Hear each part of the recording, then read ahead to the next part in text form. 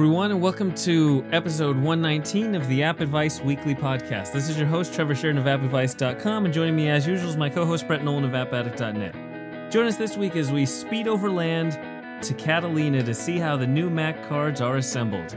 How you doing today, Brett? I'm doing good. I'm looking forward to the trip to Catalina. Yeah, you would think it's kind of like a real-life trip to Catalina. It sounds nice, but it's kind of a day trip. There's not the most going on. It's not this big, long, I'm going to spend a week there. And it's similar to macOS Catalina. There's a few features to go over, but it's not this big laundry list or really in-depth things you can, I have the new version of Mac, and I can do this, this, and this. It's tough to describe. Yeah, actually, when I was looking over the list, right after I finished installing it, they bring up this list of 15 things. And even the 15 things weren't all that impressive, and I forgot about half of these were even going to be in this, so yeah, it was kind of underwhelming. And so, let me describe just how big of an update this is.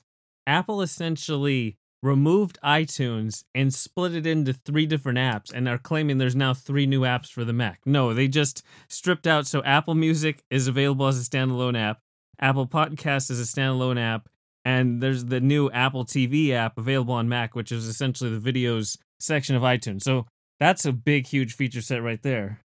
Right, and they basically moved your ability now. You sync all right through Finder, and you do like your backups and sync in music, videos, whatever. You do it all through Finder. You just plug in your device to your Mac, and then you do it all through there instead of going to iTunes. And then not only is the new Apple TV app available, but now Apple Arcade's available on the Mac too. So if you were enjoying Apple Arcade, we've spotlighted some games so far. You can now play them on your Mac, not just your iPhone and your iPad. Yeah, that's cool. I mean, I don't tend to play a lot of games on my Mac, only because as soon as I do, I have the 13-inch iPad Pro mid-2015, I want to say it was. And as soon as I start any kind of game up, that fan starts cranking like crazy, because it does not have the separate video card in the 13-inch. So it kind of gets a little taxed when you start to play games. I know, which is sad when you think that the iPad has no problem. It's fanless, and it's running the same exact game. I know, it's crazy. I mean, you would think there'd be a better way at this point, but it is what it is. Yep. And also, Apple did some great work on updating notes and reminders and stuff like that for iOS. So guess what? They're like, let's bring those changes over to the Mac. And this feature set, it's just getting better and better. And I believe they're literally the same app, aren't they? They just they use that new tool to bring it over. Yeah, they're making all their apps be universal across Mac and iOS. Yeah, the one that we haven't got ported over yet is Twitter, I believe, is working. They're going to use that same functionality to bring their Twitter to actually bring a native app back to the Mac, because it used to be there, and then I think it disappeared. And I still haven't installed the old version, but I guess they're going to have a new version that uses that same thing to basically bring the iOS app over to the Mac, but that's still forthcoming. And, I mean, really, it's not that big of changes as you go through the list. You talk about screen time is now on the Mac, so if you've been enjoying that on iOS devices, you have that ability, including communication limits, as well as time limits of using various apps.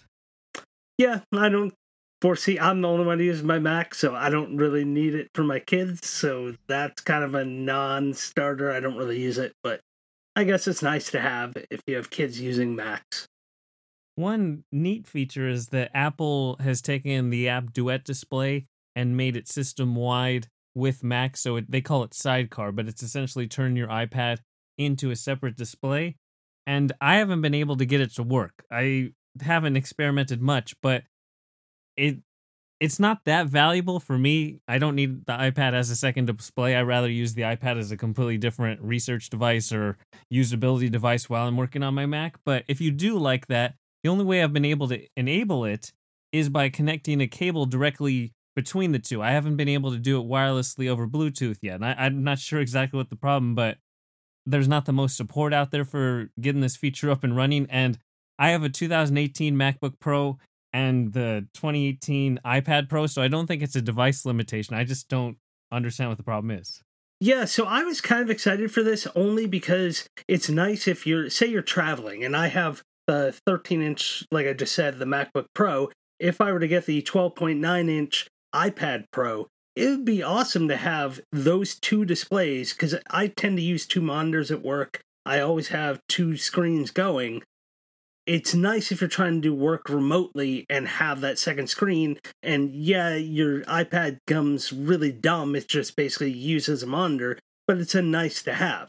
The big problem was it's not supported on anything older than a 2016 MacBook Pro. I forget what model it cuts off on the desktops, but as far as MacBook Pros, you need to have one with at least the Skylake processor in there. So I can't even use this even if I wanted to, and I don't know where the cutoff is on iPads if you need the 2018 or newer iPad Pro, or if it's any iPads. I don't know. It's kind of weird that they even have these limitations, seeing as Duet Display has done this for years on much older hardware, and so I don't understand why Apple couldn't have figured out a way to make it work with older hardware, except to maybe sell newer hardware, but then again, they never made this clear when they announced this feature was coming.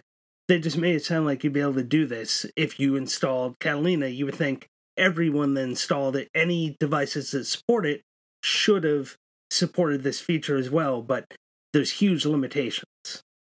It really is, and they haven't updated their online compatibility for Sidecar specifically yet, because it ties into their whole continuity suite, which is where you're using one app and it's like handoff. I'm using messages on my phone and now I can resume the conversation on my Mac, something like that.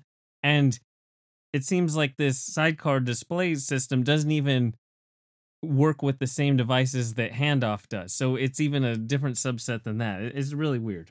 Yeah, it's kind of odd.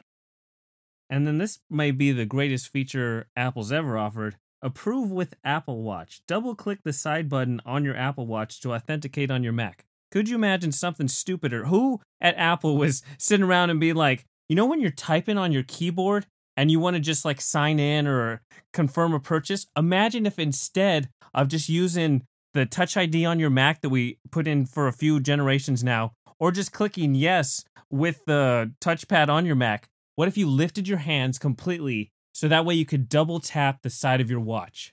That is a great idea. I mean, how do you not fire somebody who even comes up with that idea and then you put it in macOS and then you list it as one of the features on your webpage? No, is it only because you would then not have to type in a password? I mean, I don't understand what the point of it is. Well, your password, I mean, it's like confirming when Safari is like, you have a password. Would you like to save it? And you can just press enter. No, they want you to lift up and double tap on your watch. Yeah, that makes no sense. Yeah, it's viewing your passwords and Safari preferences and unlocking various locked notes or improving app installations, all those kind of things where you can just press the enter key. Now I'm going to double tap my watch. Yeah, I don't know. I don't get it. And what are you, like, sitting that far back from your keyboard that you're that lazy you can't lean over and hit enter? It doesn't make no sense to me. I mean, the real huge update that's really game-changing for OS Catalina is a feature that many people are probably not going to use. And Apple's gone above and beyond to improve accessibility and offer all these great voice controls and hover over text for Zoom display. All these ideas to help people who have various disabilities and can't use a Mac like you just normally would. So they made sure to make it as accessible as possible, but again, that's a very small subset of Mac users that are going to be able to take advantage of this. Yeah, I mean, unless you are that guy who's so lazy that you don't need this feature, but you're hitting your watch, that you're now just going to call out things. But I would think it's a heck of a lot more effort to do it, but it's awesome that they went through all that effort to put this in for people that need this and opens up all these new avenues to people that can take advantage of this and do anything and everything on their Mac just using their voice, which is absolutely crazy. It really is, seeing it in action. And honestly, I wanted to talk more about macOS Catalina, but it doesn't warrant itself to do that. I mean, they have the new Find My technology. The Find My app is right on your Mac and you use that new Bluetooth net that they have for your last location that your device is pinged to potentially find your phone or your watch or your iPad or your Mac. But I mean, that's already on your phone.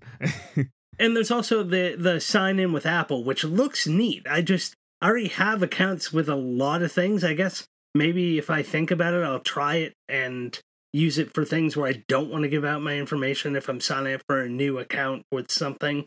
But at this point, I'm so locked into like 1Password and all my passwords are saved and all that it would only be really for like new items. And I think I'd probably have to be in Safari to take advantage of it, which I don't tend to use Safari for much. So I don't know. I'm kind of on the fence with that one. I thought it looked like a really cool feature when they announced it, but I don't know how often I'll use it. Yeah. I mean, they've also improved the Photos app, but it's still kind of not that big of a change, honestly. And that's kind of the whole idea of the system. Like, it looks slightly cleaner. They rearranged things, but it's still not maybe at the level that competitors like Google Photos has been doing what Apple's trying to do for years now. And I don't know, it's so, I can't tell that I updated my device. Like, I thought I couldn't tell with iOS 13 and the new iPhone 11 Pro Max, whatever stupid name it has, but at least it's in dark mode. Apple put dark mode on the Mac last year, so now I can't even tell that Catalina is different other than the background is a view of Catalina Island versus the Mojave Desert. That's pretty much all I've been able to notice so far. Yeah, it seems like this year it was more about let's get all of the stock apps in sync with what we have on iOS, and so everything's kind of one for one and they line up. And we're really not going to do much else to the OS other than really kind of trying to unify that feel across all the devices. And otherwise, it doesn't feel like it changed at all. And that goes back to the question, do you want iPhone apps on your Mac or do you want powerful utilities on your Mac? I mean, Steve Jobs has the classic analogy that Macs will always be around like trucks are around. It's your heavy-duty vehicle, rather than you don't really need it unless you're working on specific projects. You can use a sedan for most things. Your phone and your iPad you can do for most things. When you go over to your Mac, it's going to be the heavy-duty, heavy listing ideas. And so do you really want the iPhone version of Notes or Reminders to do your heavy lifting available on your Mac? It's weird. Yeah, I mean, the only thing I like is how well everything syncs across. So, like, all my stuff's in the cloud. I can load it up. It's familiar. If I'm editing things like the reminders, I couldn't even, once I updated reminders on my devices, I can no longer even access my reminders on the Mac until I now finally updated this so that it was the same version of reminders. So it has its downsides too if you don't upgrade and you upgrade one device and not the others, because now it's in a state where they can't sync across. So in some ways, I'm glad that they're kind of keeping things together and not just kind of forgetting about one and not the other. So in certain things, I don't mind not having the heavy lifting, the real forceful app, but I don't think it's going to work for everything. I think there's a place for each of them, and you're not going to ever be able to do all the same things on like an iPad or especially not an iPhone with a smaller screen that you can do on a desktop or a MacBook. So I think it's always going to be some divide depending on what the use case is, but it is kind of nice in certain situations where you're not missing anything to have that syncing between the two. The syncing is nice, but make Notes more powerful on the Mac. I don't need the same watered down iPhone version of Notes. I copy Evernote or something. Buy a big, huge company that makes a note app and make a really deluxe offering on the iPad. It still resembles the same look and feel. It still syncs all your notes, but let me do more. That's just a basic example. Yeah, I just use one Apple across both. Crazy.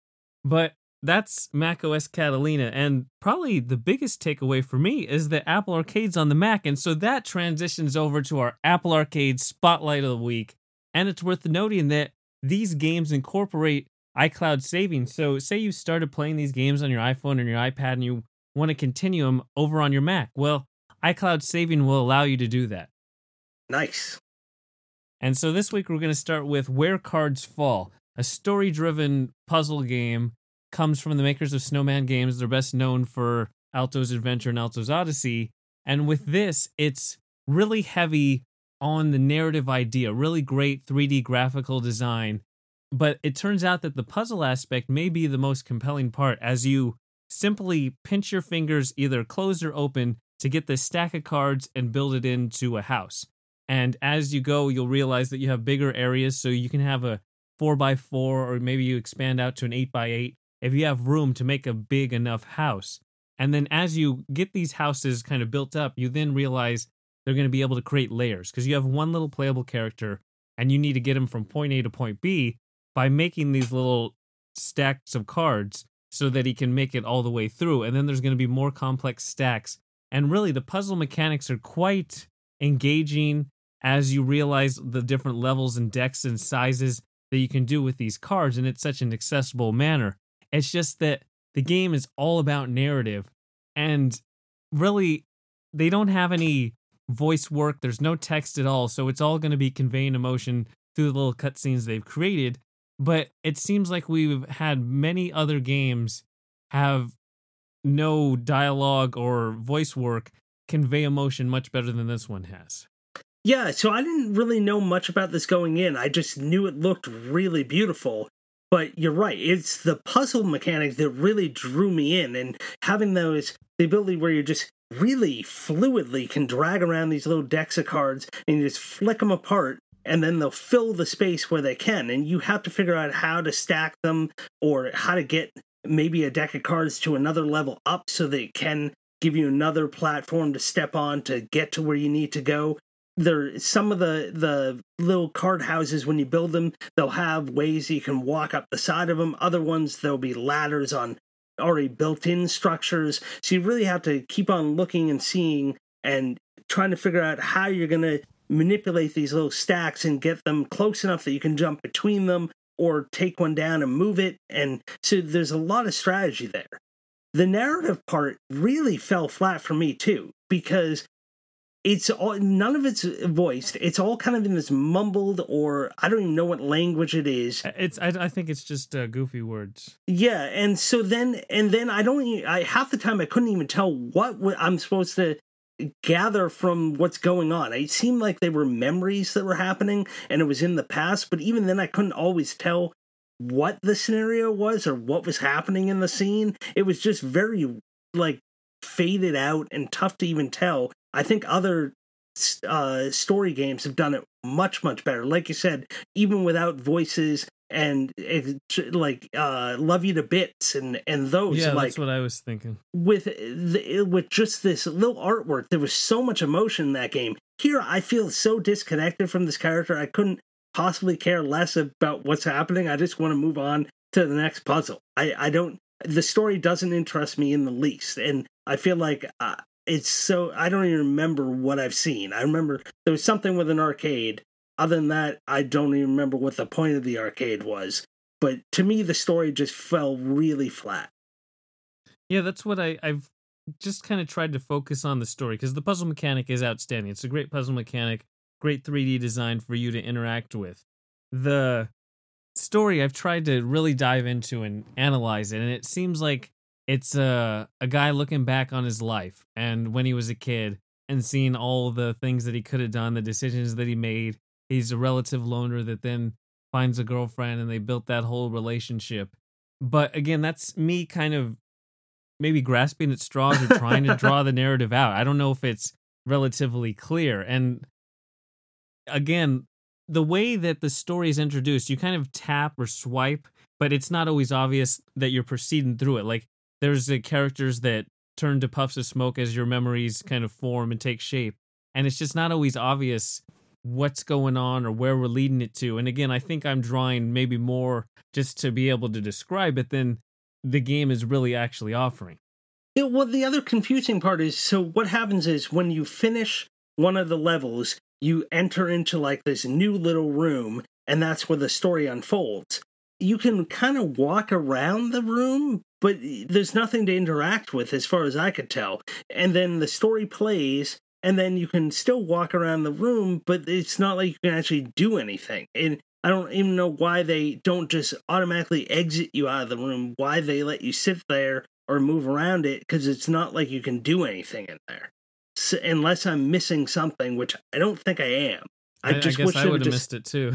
I wish they would just move you to the next level. There seems like it's no point of you sitting in this room forcing you to walk back out of it. You might as well just bring me to the next level. Yeah, I was just thinking, you have games like you said, Love You to Bits or Bring You Home, Monument Valley, Photographs, Machinarium. They all are able to convey emotion and story without any dialogue or voice work throughout the entirety. And this game goes for that, but it just seems to stumble on the execution. Yeah, maybe I'm just heartless. I don't get it. I don't know. I'm hoping someone finds. I just wish they would have made it more to convey emotion. I mean, it's not necessarily that difficult. You've seen, like I said, a bunch of examples of doing it where you can convey it without any of that extras, but this game is like, here's random little bits and we hope you figure it out and can piece it together. Yeah. But again, the gameplay is where it's at. Really well done puzzle mechanics, really great design. There is a few instances where I'm trying to pinch and he taps to walk, or he's not completely cleared the stack and I'm trying to interact with it, but that's about it for the UI. Yeah, I did run into a few of those situations, and it's not immediately clear when you can enlarge a stack when another stack is on top of it, or not, and so there's a little things where you kind of stumble to figure out as you go, but there are times where even just the motions that should work don't quite work the way they should, but it's not a big deal. You can just pinch and try again, and usually within the second or third time it works the way it should. So that's Where Cards Fall. If you like any kind of puzzle games that's really has it nailed down, I just wish they would have developed the story more so that you actually care about what's going on. Right, especially where they seem to be making that a big feature of it. Well, the description is like narrative-led adventure. You'd think that you would then focus on the narrative, since that's the first word in your description. Right, and then the second bullet is a captivating coming-of-age story told without dialogue. I don't feel like they're telling me the story. Yeah, I mean, again, I think I'm grasping at straws to try to convey the story to our listeners. Yeah. So, it's available on Apple Arcade. Free trial. Be sure to sign up. If you have the free trial since it's signed up, hopefully you're getting some games in, because I guess time's ticking out. Yeah, well, there's a lot to try, so yep.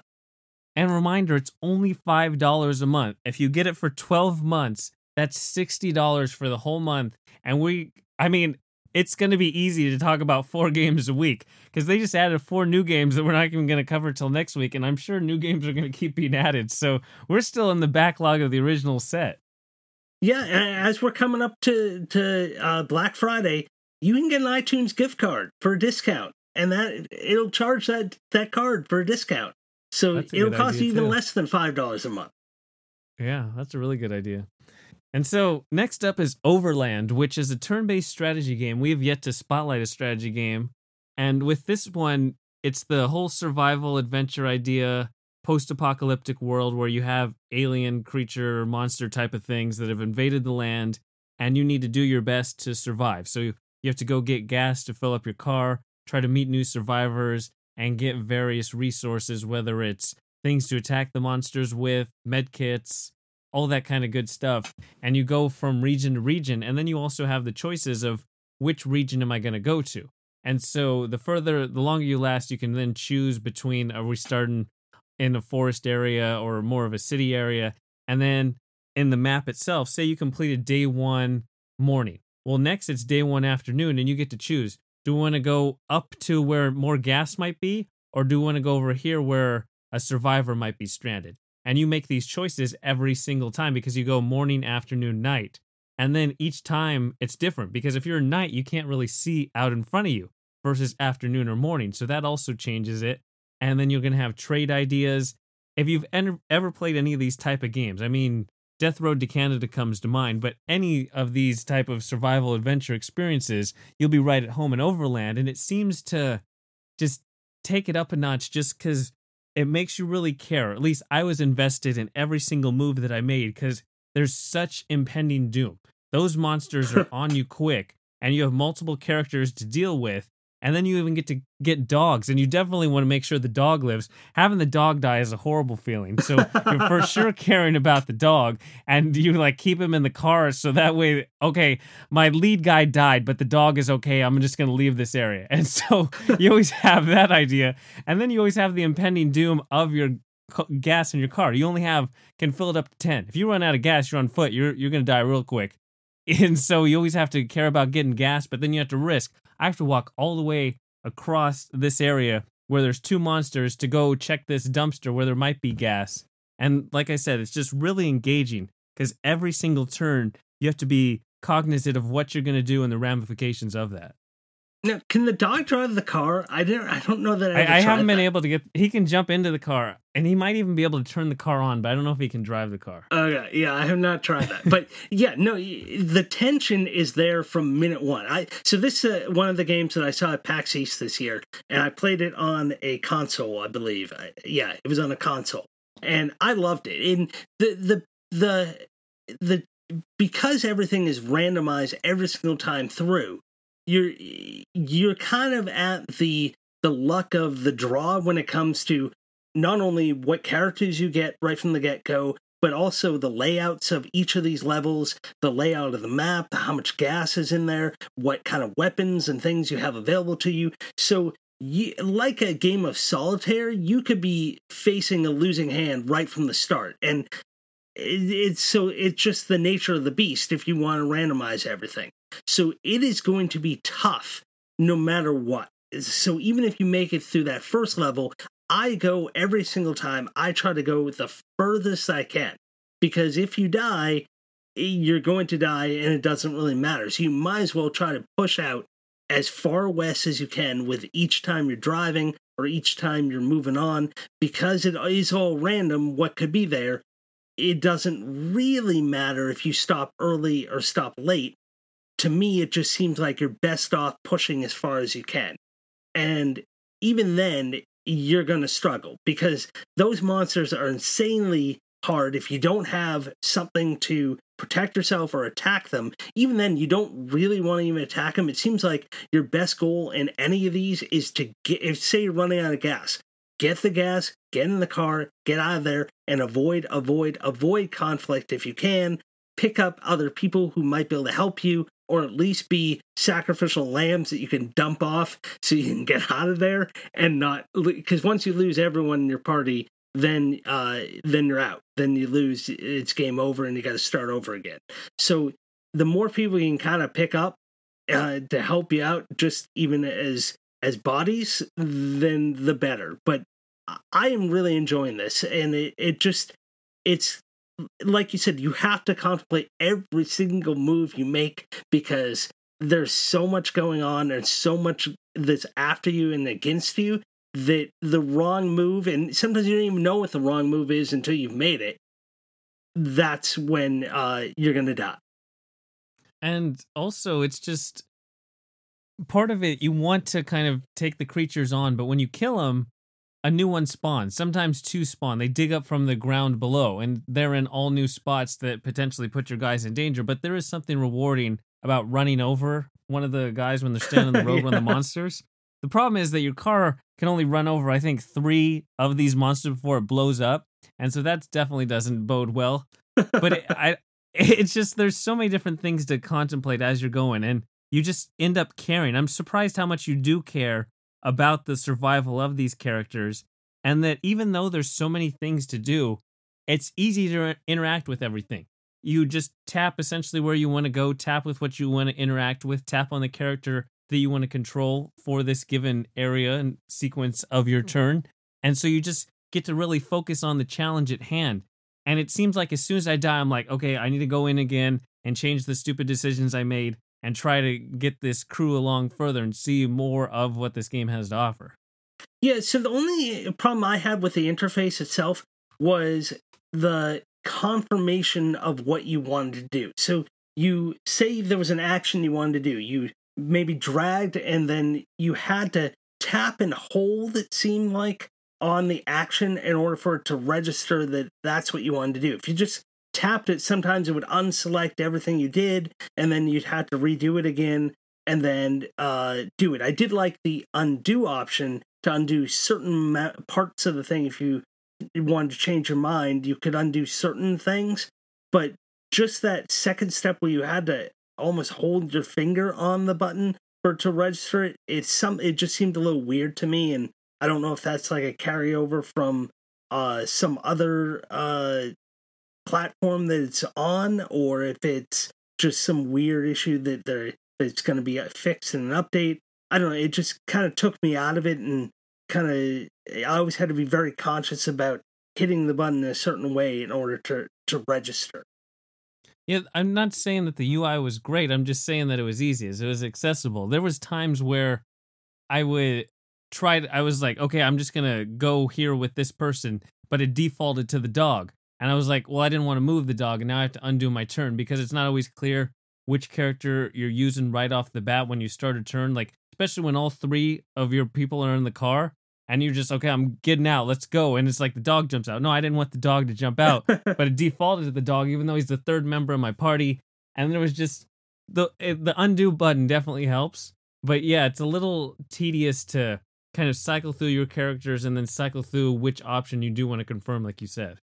Yeah, so I did notice I have the exact same problem with this, moving the wrong party member as well, until I noticed that over in that bottom left-hand corner, you really had to look to see which person was not kind of grayed out, and then you knew which character was active. But even then, like, depending on the color of their clothing and what was behind them, it still I had a wasn't dog always... that was black, and the environment was black. He blended in like he was invisible. yeah. So even then, it's still not always clear. I mean, they put the name there, but if you don't know what the name of, like, especially if you have my dog was named Jerry with a G, and I was like, what? Yeah, so there you're gonna have trouble. Yes. So I mean, there's little things here and there, but overall, I'm really enjoying it. I enjoyed it when I saw it at PAX East, and this was one I was really looking forward to playing more because I only got a quick little demo time with it because it was a line, and so. I've been enjoying this. This one I keep on going back to because it is that type of game where you think, oh, maybe next time I'll make it further, or maybe if I make better decisions. But yes, it's randomly generated, so your better decisions may not be better for that environment. It's going to be different every time. So it's not like you get to retry until you get it right. You're always going to be trying something new. So, but what you learn in the past can kind of help you in the future. Yeah, my only problem is that I find myself playing Jenny LeClue and Over the Alps just because I'm getting to the story points where stuff is happening. But this game, every time I open it up, I enjoy it. Every single time. I'm like, oh yeah, this game is really well done, really intriguing to get through all the decisions you could potentially make. Really great job at a strategy game. One of the best strategy games available on iOS. Yeah, I love the art style too. It's that great, like, vectory kind of isometric view, and those creatures, even though they're like just these cartoony things, they are creepy, and I don't want them near me, and they really creep you out, especially if you have headphones on and you hear like the little weird buggy sounds. It just creeps you out as they get closer and closer to you. Yeah, they're kind of like the creatures from Last of Us. I know those are just spores that grow out of people, but it still has a similar vibe going on. Yeah. And so then there's Assemble with Care. And this game comes from Us2 Games. They made Monument Valley 2. That's what they're best known for. And with this, it's an interesting kind of 3D object manipulation puzzle game that does focus on story. So, like I said, we talked about Jenny LeClue and Over the Alps, and both those are text-heavy, and there's no voice work. Assemble with Care is light on text, but there's voice work for everything. So it makes it into this flourished narrative to build on the idea that you're a repair person and you are walking through the city and you're passing out flyers if anybody needs help, and you start interacting and building out these different characters that you meet, and it's all really it's not really a game as much as it's just kind of this interactive app experience where you need to repair a camera. So you get the screwdriver and you unscrew the back and the top, and then you disassemble that, and you need to replace the mirror in it so it creates the right reflection. You got to put in the film canister, and it's just, a series of actions where you're doing the little unscrewing, you're disassembling things, you're switching parts out, and then you're putting it all back together. And every single one of the puzzles are based on that idea. Like, there's nothing that's going to particularly challenge you. You're not like, oh, what do I even do? Where did this piece go here? It's all relatively straightforward, but it's a great 3D interactive design that you actually feel as close as you can to manipulating it through using a 2D touch-based surface.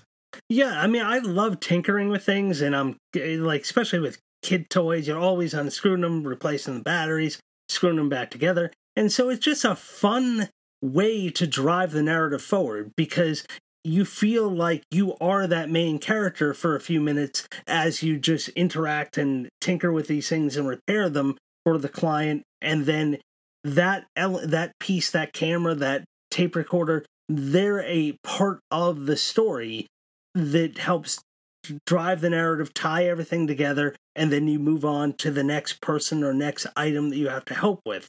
So it's just a fun way to tell a story and get the reader or listener, depending on how you view it, involved in the story as the character, to kind of get in their mindset. And just, I don't know, I found this really charming and endearing, and it's a short playthrough, but it was just really memorable and fun to go through because you feel like part of it, and you're not just viewing things. You kind of get that little hands-on element of it, and it's not just like reading a book or reading a short story.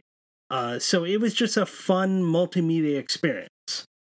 It's such a simply different experience for iOS. Like, Zenbound was a game that I always tied to. I always really enjoyed when it was way back in the early days of the App Store, to grab a 3D piece of wood, like a hummingbird, and you get a rope, and you have to wrap the rope around the piece of wood so that way it paints it. There's a little paint that extends from the rope. And it was just really neat to be able to interact with that 3D object. And this game takes it to a whole new level. It's kind of like a few elements of the room where you need to pull the drawers out and then lift a flap in the room. It's like kind of that tactile-based touch experience where you really feel like you're kind of interacting and, like I said, disassembling the camera and putting it back together, or the little watch and putting all the gears together. And so it's not going to be a challenging experience. It's just a really engaging, neat, interactive experience. And then the story itself is presented extremely well, where it's a scrolling version. It's kind of the update to iBooks, where you scroll through the story vertically, and every single page has big blocked text, and it's all completely read out by the different voice actors in the game. And then you scroll to the next page, and then it's all read out. It's a really smooth unveiling of the story as well.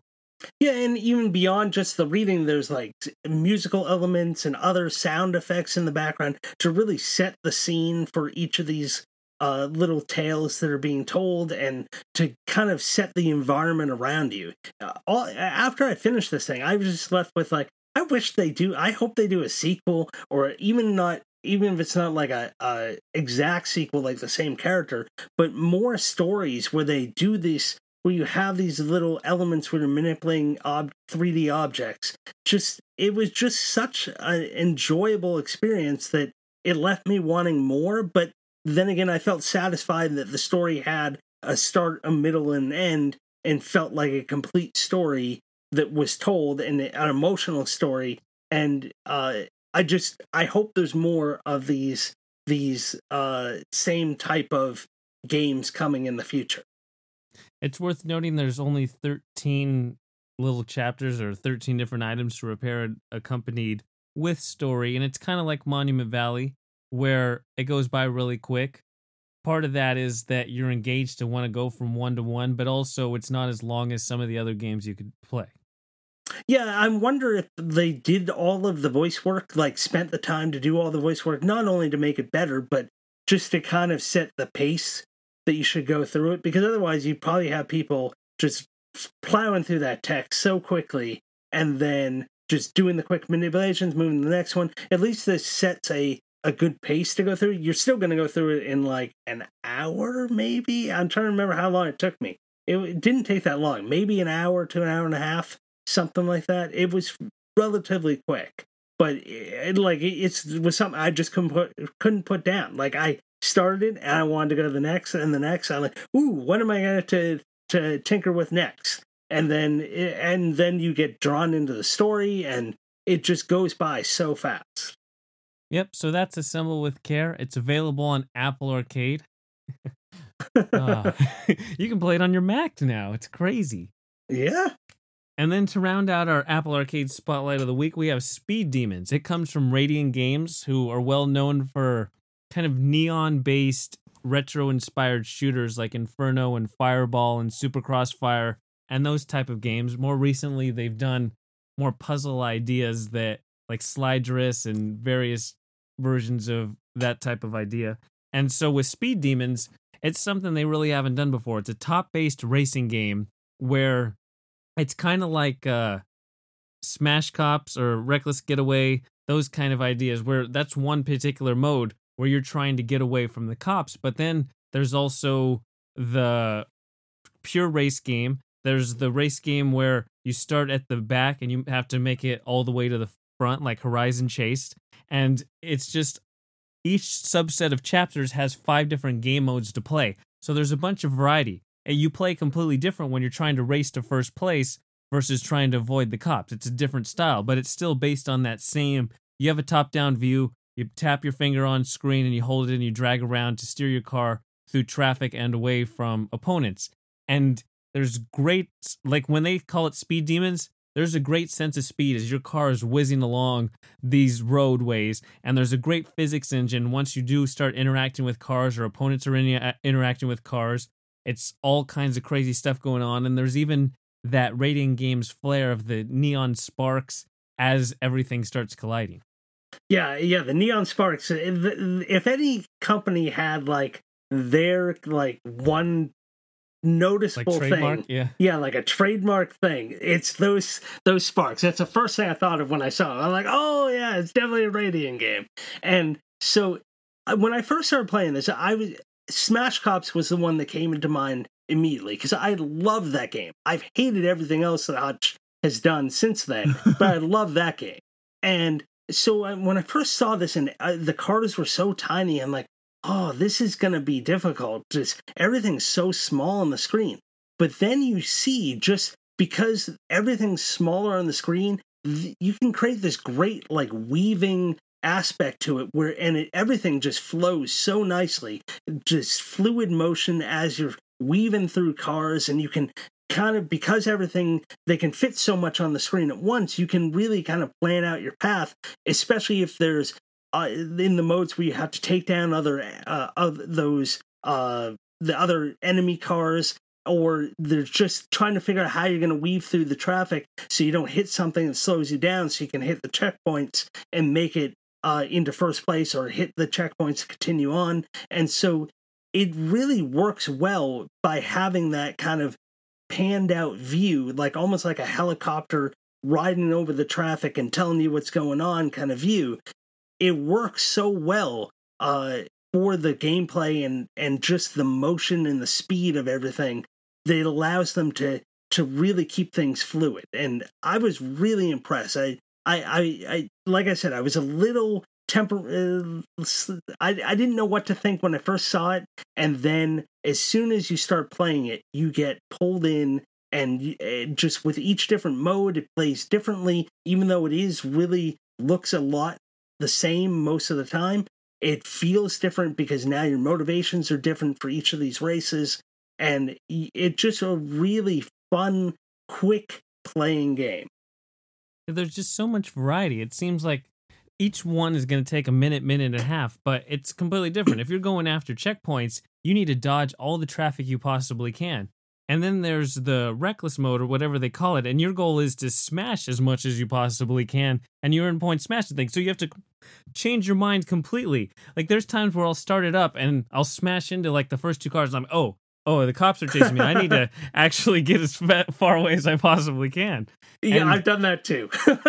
there's just so much to do. It's amazing how many different modes they came up with through these different courses and chapters, all built on the same mechanic, but played completely different. It's just really great. It's probably the best racing game available in Apple Arcade. It's not saying much when you beat Sonic Racing. It's way better than stupid Mario Kart Racing, whatever they called it. And so you have that going for you. And just really, if you like any kind of action-based games, the Super Hexagon type of games or Boost or any of those type of ideas where it's just fast-paced, reacting to things, you'll like this. And this kind of then makes it more accessible to a general audience than that super hardcore idea, just because you're constantly weaving through things. There's more of a fluid nature. It's not just that hyper twitch based. It's more flowing and maneuvering. So you have kind of a melding of the two together. Yeah, the thing that really impressed me, which actually impressed me with a lot of Radiant Games' titles, is how many different moving objects are on the screen at once, and it never seems to bog down or slow down. It just works, and it just always impressed me each time. And I think this one, there's times where you have like almost 100 things on screen, and it just, nothing seems like it's not moving correctly. It's all flowing, moving, weaving, and you're weaving your finger through all this stuff and just maybe just barely squeaking between a couple of cars. Nothing slows down. And I just am always impressed by what they're able to pull out of these devices and just not have them start to bog down. Yep, and so that's Speed Demons. If you're a fan of any type of action, racing, cars, speed, fun, any of those features at all, you'll definitely like Speed Demons. It's available on Apple Arcade. It's universal across your iPhone, your iPad, and your Mac, and your Apple TV. Yes, and I guess it supports an MFI controller, so on your Apple TV, use that. Yep. And that's our Apple Arcade Spotlight of the Week. We'll have more games to talk about next week because we have such a backlog to go through. And I think that's everything for episode 119. That's all I've got. To everyone listening, be sure to follow us on Twitter at AppAdvice and at AppAddictNet for updates throughout the week. We hope you enjoyed, and we'll talk to you next time. Talk to you later.